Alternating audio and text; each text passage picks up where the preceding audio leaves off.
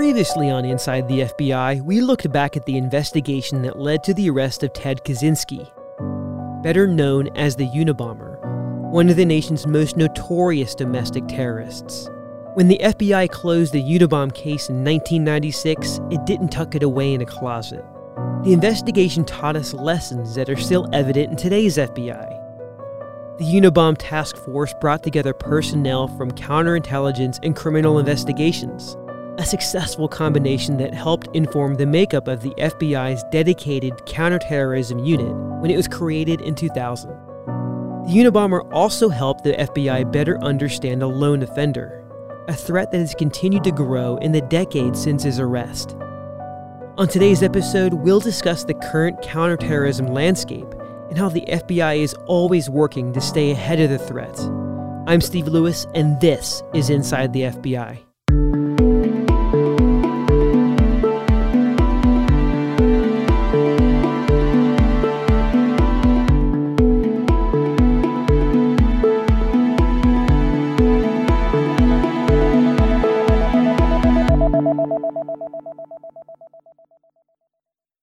For many of us, the word terrorism calls up memories of specific events.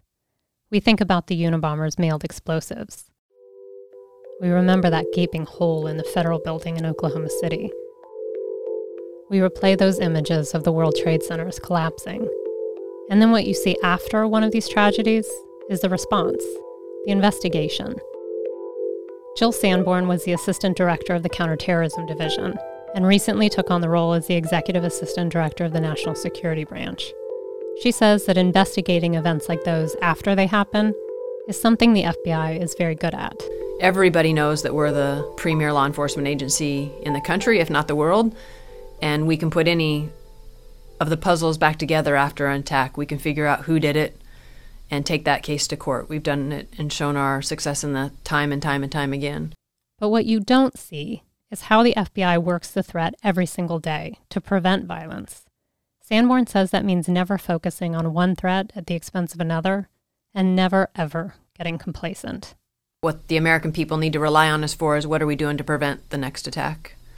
And I think that's really important because that requires not only an embracement of intelligence, but it also requires us to be imaginative and creative and challenge ourselves. We all come up with analytical assessments that maybe were true yesterday that are different than today. And we all have ways in which we think terrorists could attack, but they could get creative in their thoughts and plans, and we need to be equally as creative. For those of us who are not counterterrorism experts, the threat from foreign terror groups is perhaps an easier one to understand. Foreign terrorism has its roots overseas. It is inspired, funded, or directed by groups the U.S. government has identified as foreign terrorist organizations. Domestic terrorism can feel harder to define, and it can leave us puzzled about why one crime is ruled domestic terrorism and another isn't. So we asked Jill Sanborn to help clarify that for us. First, I'd start by saying domestic terrorism is defined by statute. So it's not the FBI's definition of domestic terrorism, but actually the U.S. Code. It's not always that clear-cut whether this is a domestic terrorism act or not. Particularly if an individual dies in an attack, there may always be questions about why someone mobilized to violence on the day they chose to mobilize.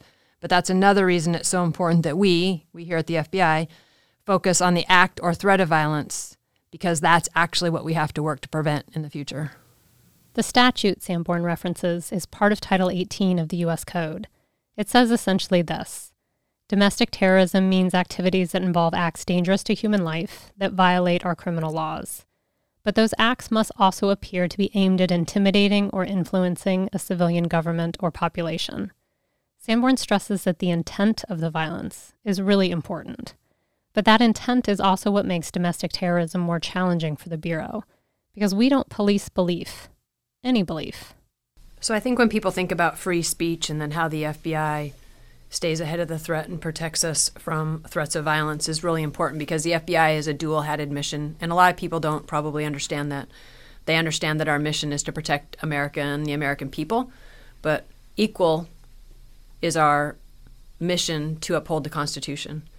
Not one is more important than the other, but they're both important at the same time. So dual and simultaneous is what we like to say, not one at the expense of the other. And I think that's probably the most important aspect for me, is protecting the American people is not more important than protecting the rights of the American people and upholding the Constitution.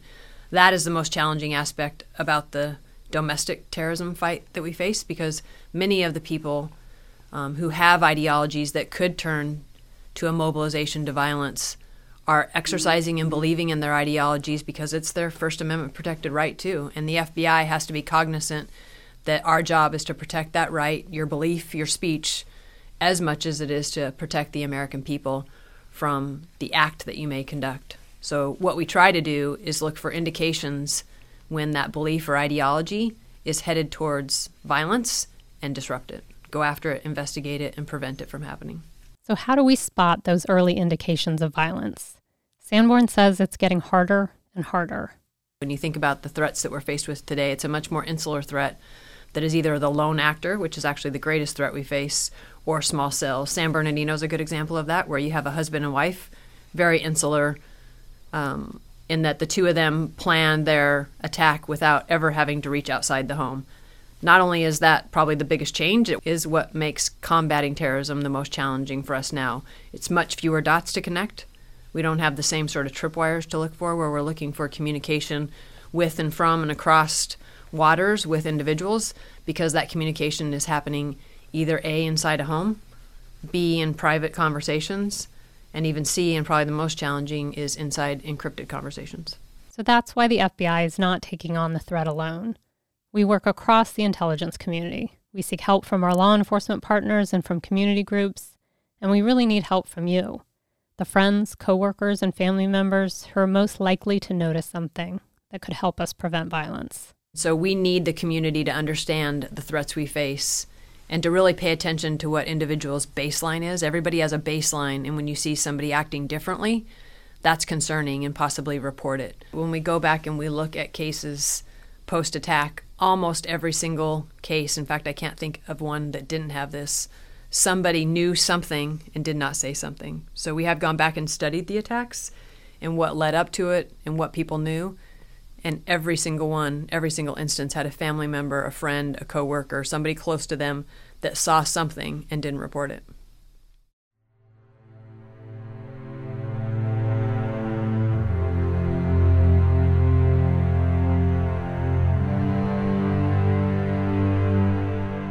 So what exactly should you be looking for? What does Sanborn mean when she says a change in baseline? And how do you know when something you observe is something you should report? For help on that, we called on John Wyman, a special agent who spent years investigating both foreign and domestic terrorism for the FBI. He now leads the Bureau's Behavioral Threat Assessment Center. It's part of the Behavioral Analysis Unit, which you may think of as the profiling group. Despite what you see on TV or in the movies, profilers don't see into the minds of criminals. They rely on research and draw on expertise from across law enforcement, psychology, and social work. They also deploy after attacks to both help in the investigation and to learn more about the circumstances and who committed the crime. When the unit went back and studied offenders in domestic terrorism incidents or other targeted violence, things like school and workplace shootings, they found some similarities and some signs that provide opportunities for bystanders to observe troubling behavior. Wyman says that someone who could be prone to violence may have a series or pattern of failed relationships, personal and professional, and may have also experienced rejection from peers. They are likely to be experiencing multiple life stressors, things like financial strain, personal problems, job loss, divorce. Wyman says sometimes that combines with a certain personality trait, one he calls grievance collecting, referring to the tendency to blame others for one's problems. Now that could describe a lot of people at some point in life, but here's the difference when we are talking about someone who may move to commit a violent act. That person comes to believe that violence is necessary and justified to solve a problem, whether the problem is an ideological one or a personal grievance, or in many situations, both. Wyman says they may share this feeling or talk about an impending crisis or a last resort, and they may start to do things that indicate they could be planning for the end of their own life. Here's John Wyman with more. Give you, kind of an easy theoretical model that we use is this pathway to violence. So it starts off, as I said, for a number of different reasons, and it evolves to the ideation phase where someone thinks that violence is necessary and justified. But then they have to research and plan. They have to think through, okay, how am I going to do this? And, what will I use? Where will I go? These provide opportunities for observation. They have to prepare. They have to get the equipment, instruments, whatever it is that's going to be important to their attack, and they have to maybe do practice runs and things like that. Other opportunities, concealment.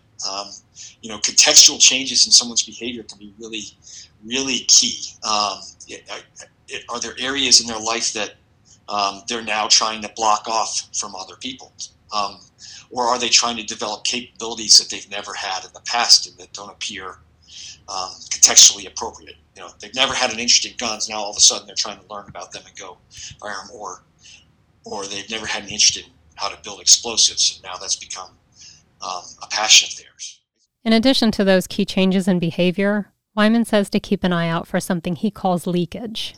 If someone's moving along this pathway, it takes a lot of time and energy. This is a very important thing for them. And it would be counterproductive, obviously, to then go post or say directly to others that I'm going to go, do this attack on this date, this time. But right, they might leak out other information that is more nuanced and a little more challenging to see in the moment, but in hindsight becomes 20/20.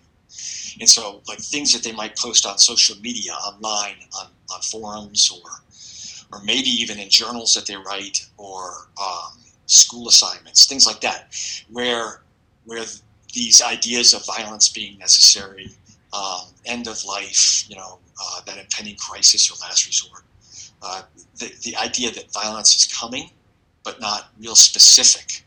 And that's where the challenge is for getting people to recognize and report those behaviors. Family, friends, and peers are going to be really in that best position to see those early indications of that change and movement down the pathway. But they're also going to be the most naturally resistant to reporting. They don't, the family members, friends, and peers, they're going to take more of a caretaking approach lots of times. And what we've seen through our research and experiences, they might even confront the person of concern, or they might rationalize it away. They might think, wow, that's just he's just having a bad day, or that's just the way he always is. He's never done anything in the past, so it's okay. I don't have to be worried about it. We have to get those bystanders more confident in what they're seeing is important and needs to be reported to an entity that can actually take some action and start putting that data together with other data to get a better sense. Wyman says a bystander should not try to diagnose or define the nature of the threat.